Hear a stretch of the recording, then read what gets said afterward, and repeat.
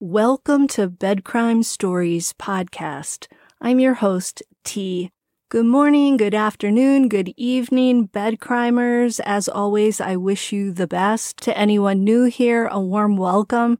Thank you for checking out my channel. Let me just ask that after listening to or watching this video, if you learned something or enjoyed it, please do me a favor and smash that like button. Now, let's dig in. It's official. The Latah County Prosecutor's Office today informed the court that they will seek the death penalty against defendant Bryan Kohberger because the crime at 1122 King Road was, quote, especially heinous, atrocious, or cruel, manifesting exceptional depravity. Prosecutors stated the death penalty was appropriate because there were multiple victims. The defendant exhibited utter disregard for human life. The defendant acted with reckless indifference to human life, and the defendant represents a threat to society. Prosecutors added that they had not been provided with any mitigating circumstances that could be used to argue why Kohberger shouldn't be put to death.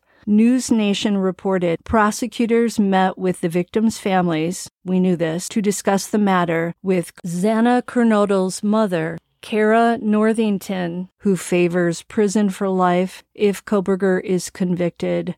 Northington's ex-husband, Jeff, the father of Xana, on the other hand, is reportedly in favor of the death penalty. The Gonsalveses and the Mogans are also in favor of the death penalty, and the Chapins have not made their position public. This means that if Bryan Kohberger is convicted of the crime after his trial, then he will face the death penalty. And we know that Idaho, if they cannot get their hands on the chemicals for a lethal injection, will use a firing squad. This decision is a win for the Gonsalveses, the Mogans, and Jeffrey Kernodle. It is unclear what the Chapins think. On the other hand, it's a very sad day for the Kohbergers, and for Bryan's parents in particular and his two sisters.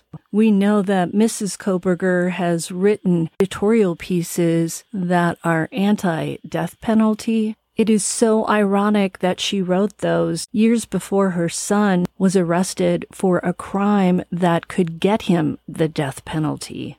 So again, if Bryan Kohberger is convicted and found guilty of the crime, he will face the death penalty. Of course, his attorneys will file many appeals, and it will take many years before he would actually face either a lethal injection or a firing squad.